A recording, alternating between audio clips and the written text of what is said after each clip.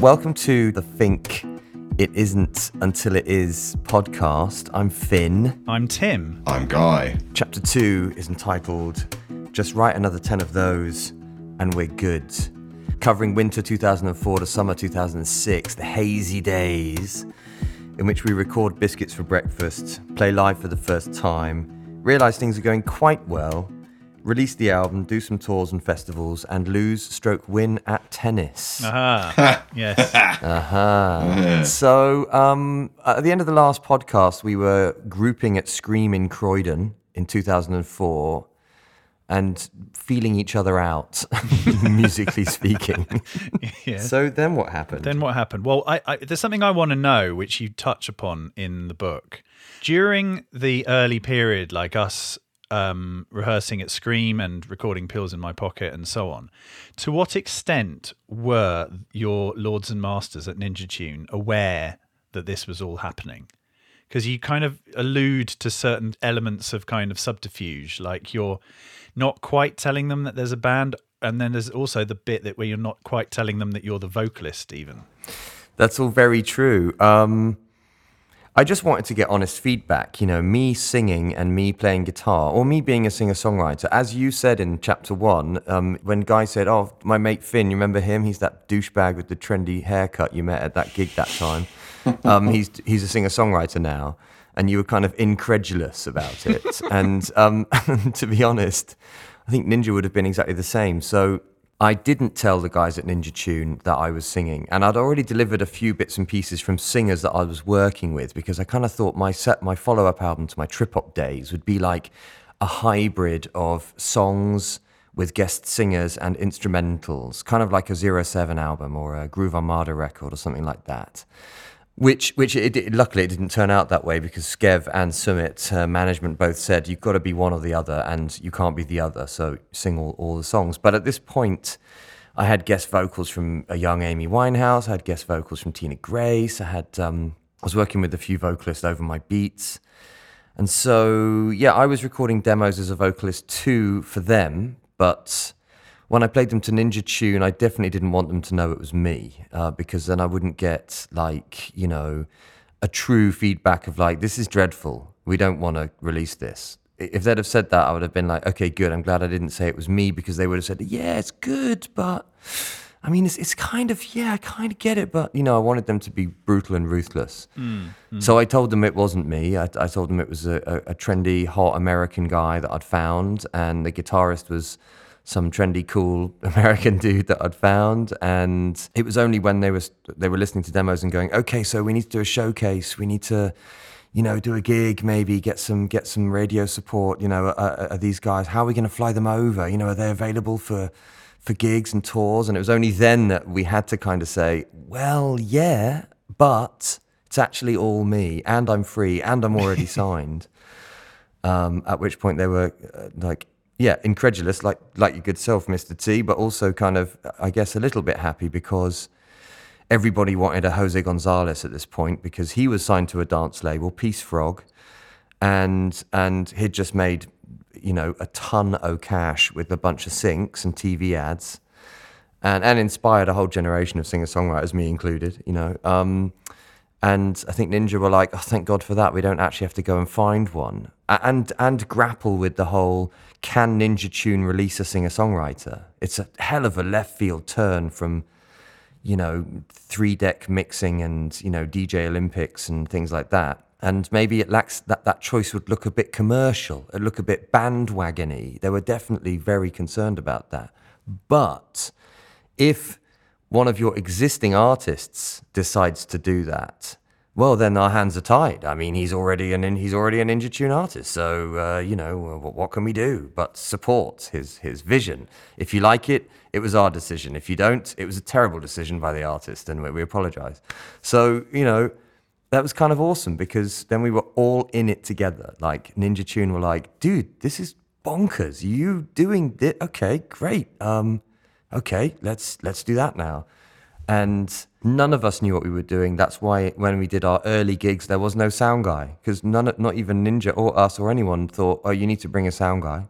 Because when you're a DJ, you do it yourself. You know, Ninja Tune had experience with their big bands like Cold Cut and people like Herbalizer and stuff, but they didn't think I was one of those players yet. So yeah, the early demos, when we were making early demos for Ninja and I was delivering them, I don't think they were prepared for how live and how real they were. But when we would go into my Brighton loft and record some stuff and jam, I realized real quickly as a producer, this is going to sound like this. I can try and dress it up and do extra stuff. But every time I do extra stuff, it just doesn't sound real. But when it's just Timmy plays his drums and Guy plays his bass and I play my guitar and sing, then it like sounds like a thing.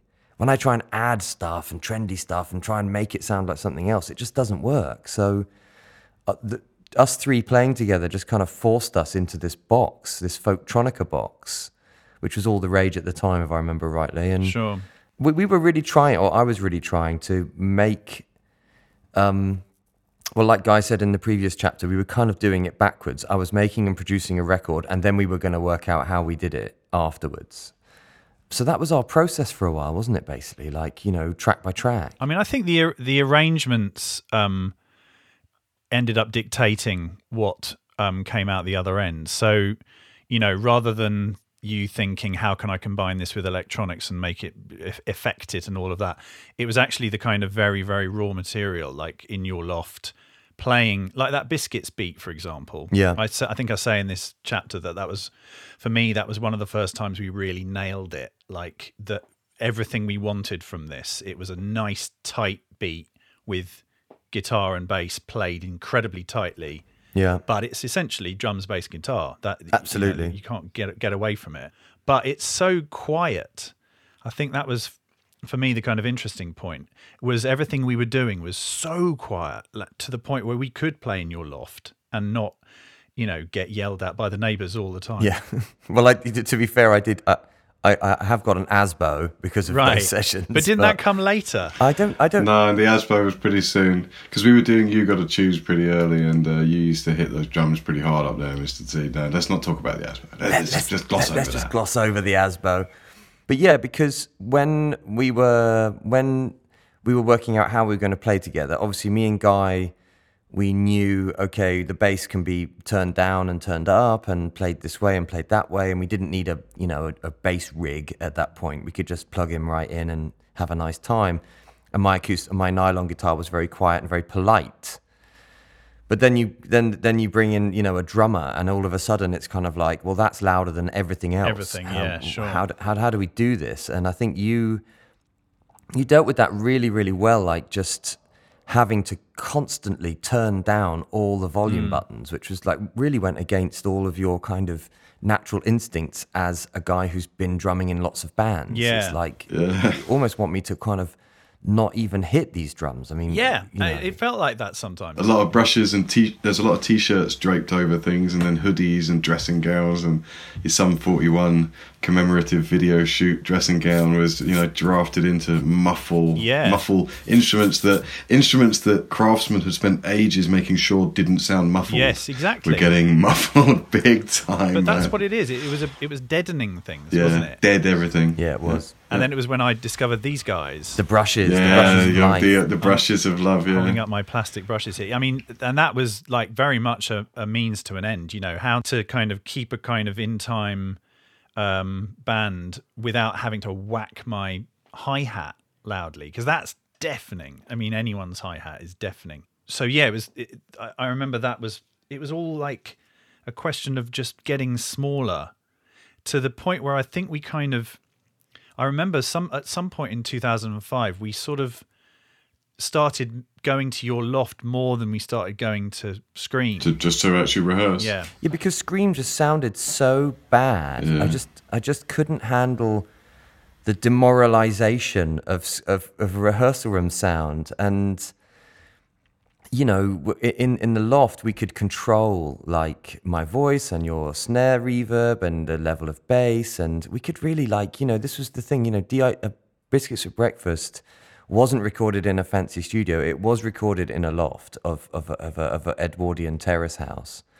And that level of intimacy, I think, is absolutely on all the tracks. It's almost so polite. You want to kind of shake us and be like, dude, but we were just, our environment being free, mine, and, all that stuff really helped us to spend hours minimizing what we were doing. So it sounded like it fitted together. Yeah, for sure. Because in our rehearsals, it sounded like Finn is an absolutely green, never done this before guy who's a bit nervous, and the rhythm section we're in a rollicking indie band for 10 years, and it's like this is incongruous, man. It's just not going to work. But in the studio, we could play into the nice sounds and the nice vibes, and get these nice grooves. You're totally right, man. And the incongruity was carried into, what we were building as a live experience, I think, because, we took what we knew as our studio sound, and it was immediately clear that the three of us playing on stage were not going to be able to recreate that certainly not in the near future. So we adapted, in our live performances, a lot of tracks sound quite, different. We put different emphases and different, there's dynamics, and we had to learn to put those dynamics in. When we play some of our stuff that was more flatline, it sounds absolutely great for 6 minutes on a recording, but live we would discover early on that some things that's maybe not going to carry across how you hope. And so, we experienced the same as everybody does, which was that one gig teaches you more than those early gigs. Especially one gig is worth 20 rehearsals. So yeah, no doubt. And in our case, our first gig, we should probably skip on to, which was the ICA. So did we do this ICA gig before the record came out? Yes. You did one without me. I mean, yeah. Well, we did two ICA gigs, one without Guy, but one, the real kind of trio first gig. That was in the autumn of 2005. So right. still a good 6 months off from the record coming out. And that was, as you say in the book, it was a kind of baptism of fire, because we went from being a band in a Scream rehearsal room to supporting Cold Cut live on XFM, the ICA main room, all of which are pretty hardcore things. Absolutely. And Cold Cut, they not only do they own Ninja Tune, but at this point they were easily the biggest artist on Ninja Tune, and XFM was still a thing back then. It was very cool and very credible, and Nick Luscombe, I think, got us that gig, or something like that. Yeah, and Flow Motion. It was live on his show. Oh my god! Live on air. I mean, it was just so crazy that we did that. I don't think you told me that. I don't think I've ever heard that we were live on XFM. I reckon you guys must have agreed. Don't tell Guy. We probably did, actually. That was maybe the beginning of the Let's Not Tell Guy. Let's not give Guy the details on this one, just so that he just concentrates on what he's doing. Exactly. I remember nothing from. All I remember is asking Susie Green if we could borrow Cold Cut's sound guy, Steve Hodge, and how naive is that question now? I totally appreciate that, and she just looking at me with this kind of concrete wall of no, and just said no, and we were like, okay, and. The gig I don't remember at all. I remember us surviving it. That's all I remember. I remember a couple of things from it. I remember it being, in those days, it was sort of, I don't know why you did this quite, but you used to do this thing where you'd turn to us at the beginning of a song and say, so should we do it mellow, chilled, or like, okay. Like we were deciding how to play it there and then. And it was kind of cool in a way, because it meant that, we were still very live. Like it was the beginning of this whole thing of things not being quite set in stone when we play live, But I suppose at that point, it was like, well, we play it like we play it in the rehearsal room, maybe? I don't know. Yeah, but I know what Finn means. I know what you mean, because the early Motel Mosaic recording, there's exactly that. But the thing is that what Finn was alluding to was that exactly what we just said, that the only other thing we had in our armory, all we had on stage was an acoustic bass, 4 strings on it, no effects pedals, nothing else. All I can do is change how hard I'm hitting it. Finn only had the nylon string guitar.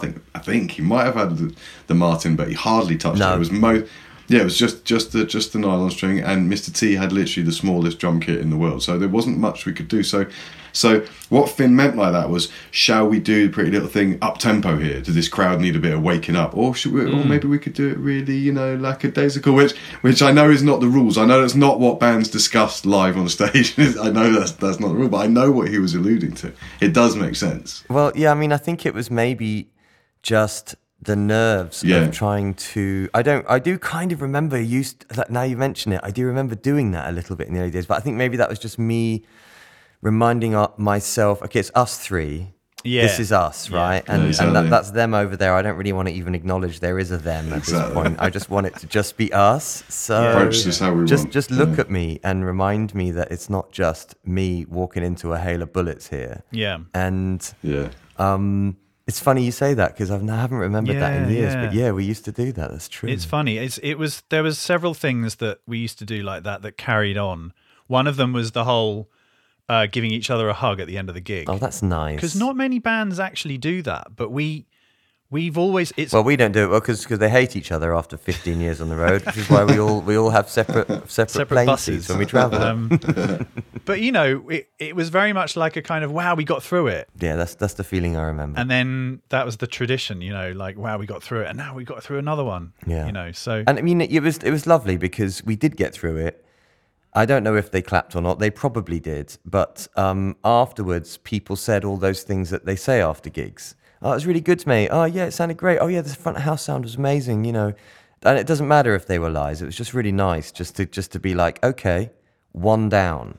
That first sure. time is done. Now it's all uphill from here, but that's all good. At least the first step is taken. Yeah, but the thing is when especially in the early days, that we sort of skipped over a bit with Fink, because we did just go straight into pretty good touring, which maybe is the next conversation. But it's when you are playing and all the audience are just your family and friends, you can't take their compliments seriously when they're telling you sound great, obviously. So, but then we went out and there's one show, isn't there, where you just you just feel it. It's different. You know when everyone says that was brilliant, you guys were brilliant. You know in your stomach and in your heart, you're like, yeah, we were. You know it. And in our case, I think that was Brighton. I don't know. For me, it was Motel Mosaic, that gig in Rotterdam. We were just doing these warm-up gigs at this point. I mean, we'll go back to the old Queen's Head in a minute, but we were just doing we were just getting jammed onto bills as favours and, supporting people as favours. And when we did Motel Mosaic, we were slammed on the bill at the last minute as the last band on the Sunday, or something really like, we're just doing you a favour here. Just play your 30 minutes and then bugger off, and then we can all go home. And we did our 30 minutes on camera, on TV, and the sound guys and the techie guys and the TV crew and all of those guys said afterwards, "Oh man, you guys were great. I can't believe I've never heard of you. Who are you? Wow, That's true, that was man. really cool. That was I good. love this track. I love that track." And I thought they don't need to say that at all. And Yeah. that means we must have been all right to say that, you know? Yeah. It was a real moment for me, that Motel Mosaic show. I think it's something about our kind of relationship with the Netherlands in the early days as well, because they tend to judge things on its merit. Whereas in Britain, there's a million and one concerns, like, is it trendy? Which magazine's talking about it? Which label are they signed to? All of those things. But I always felt like in the Netherlands, if you're good, they'll be into it. They'll tell you, So there's a kind of layer of stuff that is stripped away in a way. That's always what I felt from those. Because the first, I think, like gigs 2 and 3 ever were in the Netherlands, weren't they? Paradiso, Right.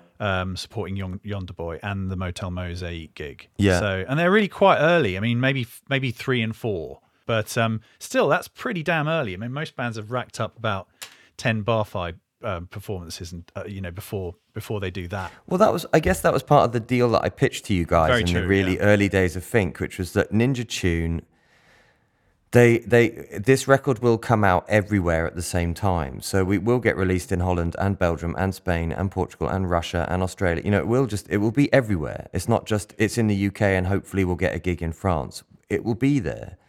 And I knew that from my DJ days. You know, their global network was real. Yes. But let's rewind a little bit and go back to the old Queen's Head gig, which was quite an important gig for us. What's that, gig 3 or gig 2? Well, in terms of the trio, it's gig 2. Gig 2. So, Yeah. So was that the release gig of the album? it might have been. All I know is that Sumit, this might be wrong, he might correct us, but Sumit was like, in order to get this 07 are looking for a support band that aren't a pain in the arse, are basically free, and, you know, won't ask too many questions. So we're going to do like an acoustic gig and invite them down. That's exactly what it see was. if they like you enough to put you on the tour. And it's a massive deal. And if you get it, all your dreams come true. And if you don't get it, go back to Brighton and cry into your pillow. And so we arranged to play upstairs at the old Queen's Head to do like an unannounced showcase. Maybe it was an album release showcase. It was announced in Metro as such, wasn't it? I think It was announced in Metro, and Metro said Ninja Tune,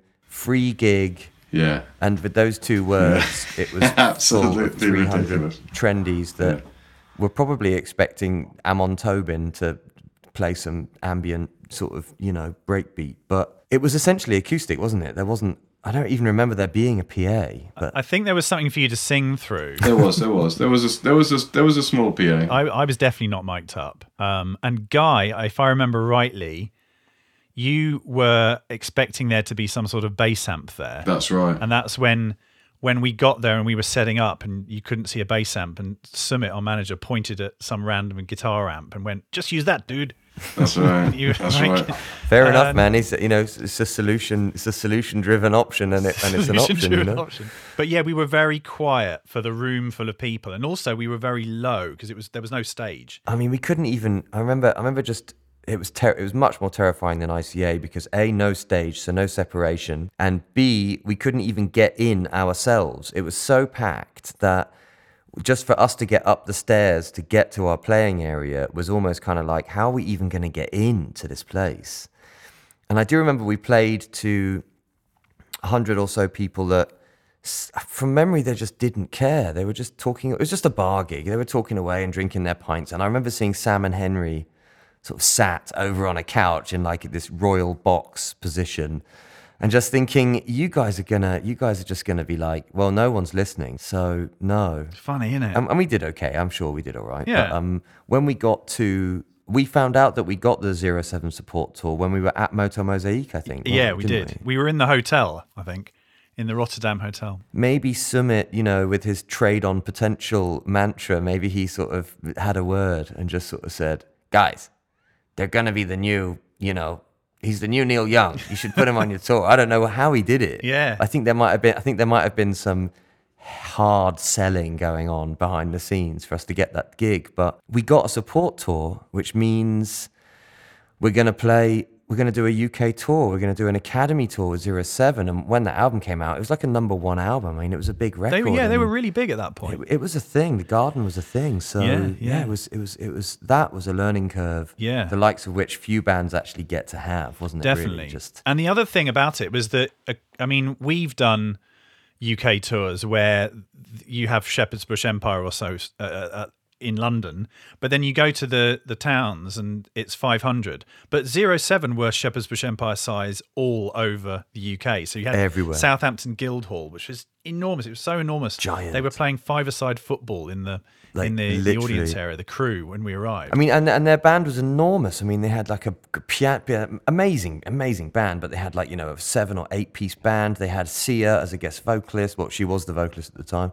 You had Jose Gonzalez as a guest musician who had recorded a track for them and wasn't Jose Gonzalez at the time, but now he very much was Jose Gonzalez. So he'd walk on and the crowd would go nuts, and it was just kind of like, it was such a massive experience. And It was, yeah. I learned so much on that tour from Sam and Henry, from the crew that I could see who does what. Okay, the monitor guy's that guy, the front of house is like that, the techies are like this. Yeah. The support band are like here in the pecking order, you know. I mean, wow, it was just so amazing, you know, it really was. Incredible. It was. And I mean, you know, we really did sharpen our show. I mean, I think I said in the book, there's a sort of before 07 tour think and a post 07 tour think, completely different animals. Yeah, I think. absolutely. You know, we were so much looser after that tour? It was when we did Leeds. For me, it was the gig at Leeds Uni because I went to Leeds. So, well, two things about that Leeds Uni gig that were great. Because not all the 07 gigs were good. We did bomb a couple of times pretty hard. Sure.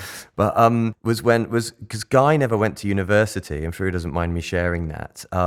So when we got to one of these university campuses, it was all like a sunny day. There were literally bunnies hopping on the fields as students played frisbee and smoked weed in public. And Guy was just kind of like, I remember Guy's face just being like, oh, right, okay. Now I get university. This looks great. But the Leeds University gig was like in a proper student union type venue. It wasn't like Shepherd's Bush or Birmingham Academy. It was like a proper student venue. And I just remember we got a bit raucous. I think maybe we were exhausted and we got Nothing to Lose kind of crept in. Yeah. And Sorry I'm Late, the ending to Sorry I'm Late was getting bigger and bigger and bigger because we just wanted them to shut up and listen for a second. And Absolutely. And man, that Leeds gig, I came off stage thinking we just did that. We just did good there. We did really good there. We're a band now. I love that. And we'd shaved songs off the set as well. It was a lean kind of 25 minutes.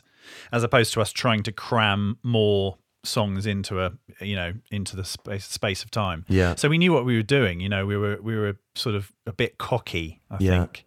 Well, cocky, or I don't know about cocky because I definitely wasn't. I definitely didn't feel cocky at that point. But I definitely felt like, okay, we've done like 5 gigs in this format. We know what we're walking into here. A quick line check and then a gig in front of 1,000 talking 07 fans. We know what this is, so fine, this is what we're doing and we're going to do it. And I think that Leeds Uni gig was where I came off stage being like, okay, we did that. We got this. And then we had our summer of festivals. Because obviously if you want to get practice going out as a 3-piece, just bowling onto the stage, plugging in and going, that's what you get at festivals. Yeah, and festivals is a total lottery. By this point, the record was out, so yeah, there was some momentum. We'd had some good press, and we'd had some people saying nice things, and everybody was definitely kind of like, Ninja Tune have released a singer-songwriter. What? Kind of that was in our favor too. Yeah, I think festivals is how you gain fan base. It's a free gift. They're all waiting to see Foo Fighters, and even if 50 people in every city go, oh, Fink was pretty good, you can go back and play a toilet venue and sell 70 tickets and you've begun building the building blocks. But those festivals, festivals will never stop being a challenge, even now with us, where we're not bottom of the bill anymore, we're kind of in the middle somewhere. You still don't know what you're going to get. It could be the best gig of your life. It could be the worst half an hour you've ever played. Even now, you just never know. It's almost like a baptism of fire, which you just never stop being baptized. Yeah. And you can see the bigger bands trying so hard to kind of offset that, like to try and think, okay, this could go wrong, that could go wrong, so we'll put this in place, that in place. And they've put so many things in place to try and, what's the word I'm looking for? Is it mitigate? Mitigate those circumstances. I saw one of those recently as a really quick aside. I saw Mumford & Sons headline Ziggett when we played Ziggett last. Yeah. And they had everything, pyrotechnics, drum kit getting destroyed and everything. And at one point, the pyro is just about to be lit. And I saw this guitar tech run onto the stage with a big black cloth. And he quickly threw it over Mumford's guitar boat because someone had forgotten to do it. And when the pyro kicks off, all the pyro just lands on this guitar boat. And if he hadn't remembered that, we're talking 50 grand's worth of guitars up in smoke at that point. But yeah, it was festivals are mitigating circumstances. And Guy said something to me in the really early days, which has never left me, which is like the more boxes you put on the stage, the more there is to go wrong.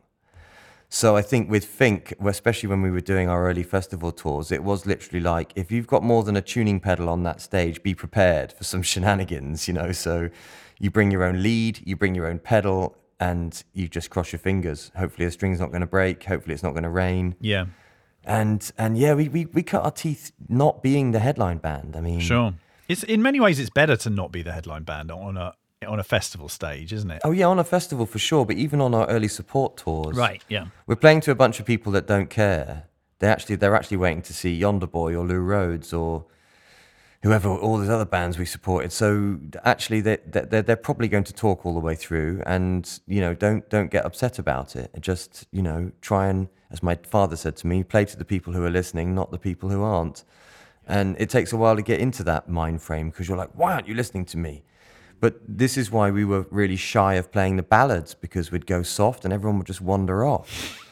It was only, you know what I mean? It was just the Biscuits tour, early Biscuits tours. We were just kind of like, every gig was so different and so unique and new. And I mean, maybe not for you guys, but for me, it was just like, wow, every gig is so unique. Yeah.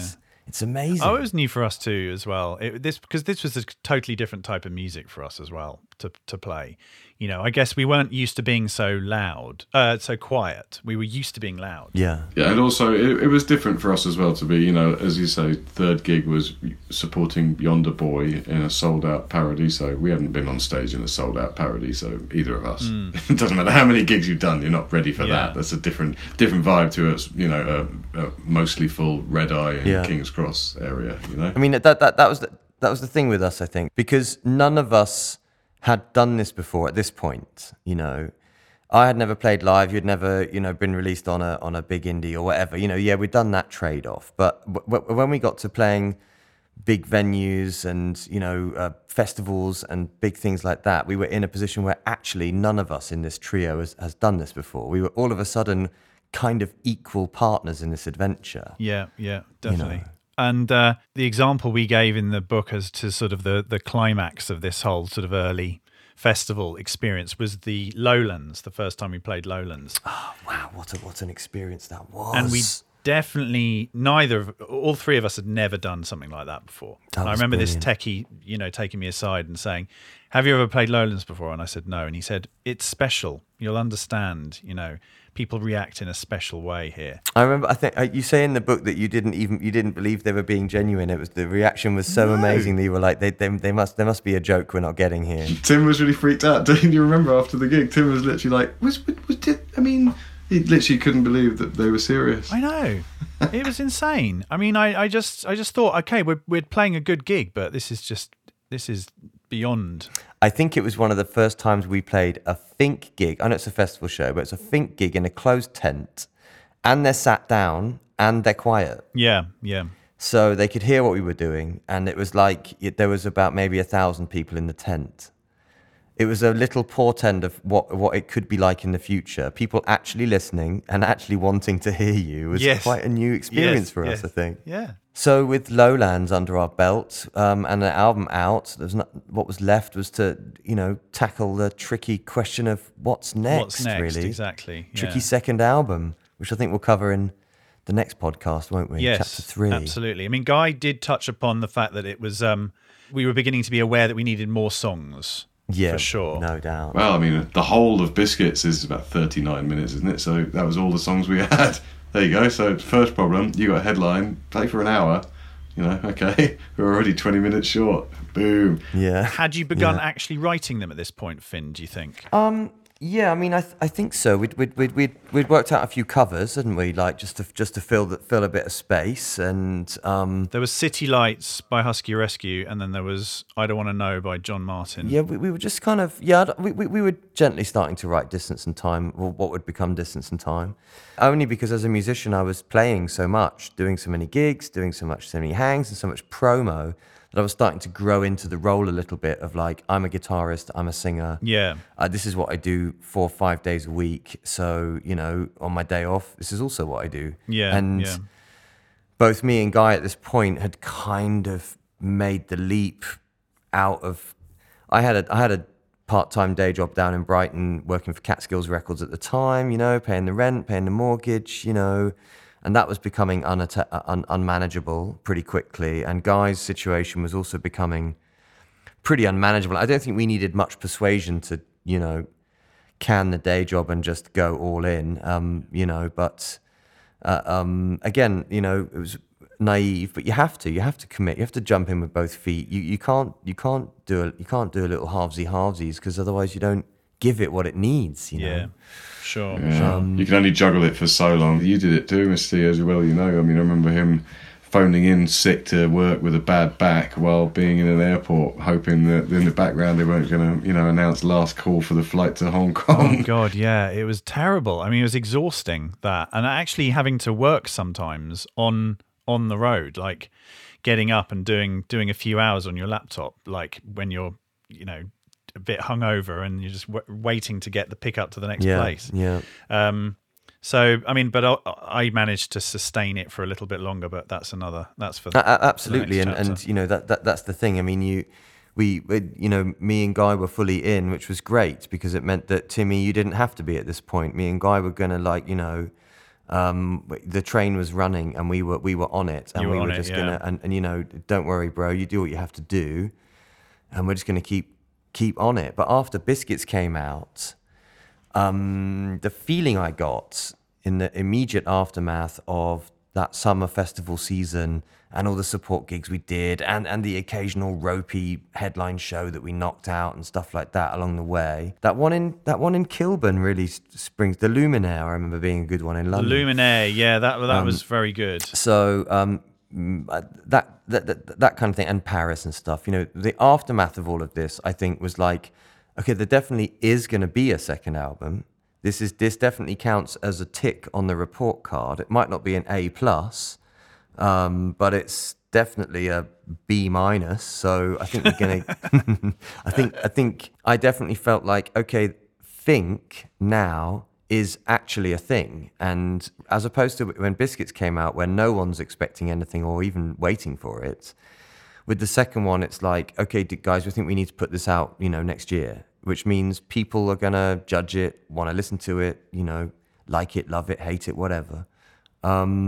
Which meant that we were actually a thing now. A thing, yeah. It was official. We were a thing. I remember maybe the first song I heard from what became the next record was, I think, So Many Roads, where because we played that. I remember distinctly playing that at the end of the Biscuits festival period, with that festival we did in Portugal, where there was a huge power cut. God, I don't remember that. Playing that festival in Portugal was a power cut. When was that? It was a power cut it was a sort of art centre-y festival indoors. Oh God, I do there was a power cut. We had to eat dinner by candlelight. It was when Finn had a sneezing fit. I had a sneezing fit. You're right. It was I do remember that now. Bloody hell. Where do you remember the randomest shit? And we played So Many Roads, and you'd played it to us. It was literally like kind of, we'd heard it in the dressing room maybe or something. And then you said, I'm going to play it live if you want to jump on. Oh, was that my Back to the Future moment? Hey guys, it's in G. Join in the chorus. Watch me for the changes. Watch me for the changes. Yes, exactly. That was right. That's nice. I was writing stuff because I was feeling stuff.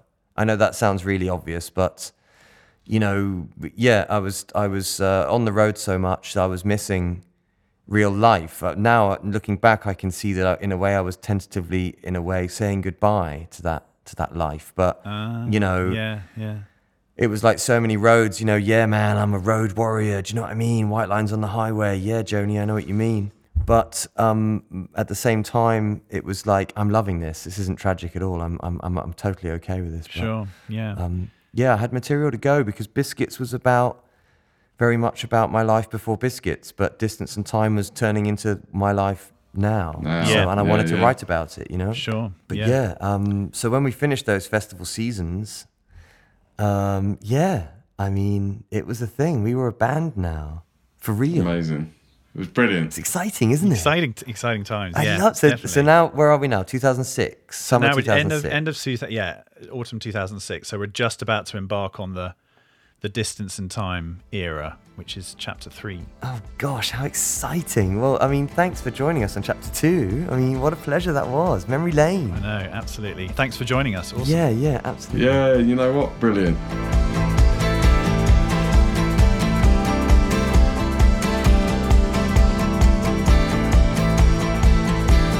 Sitting at the table where it all began for us.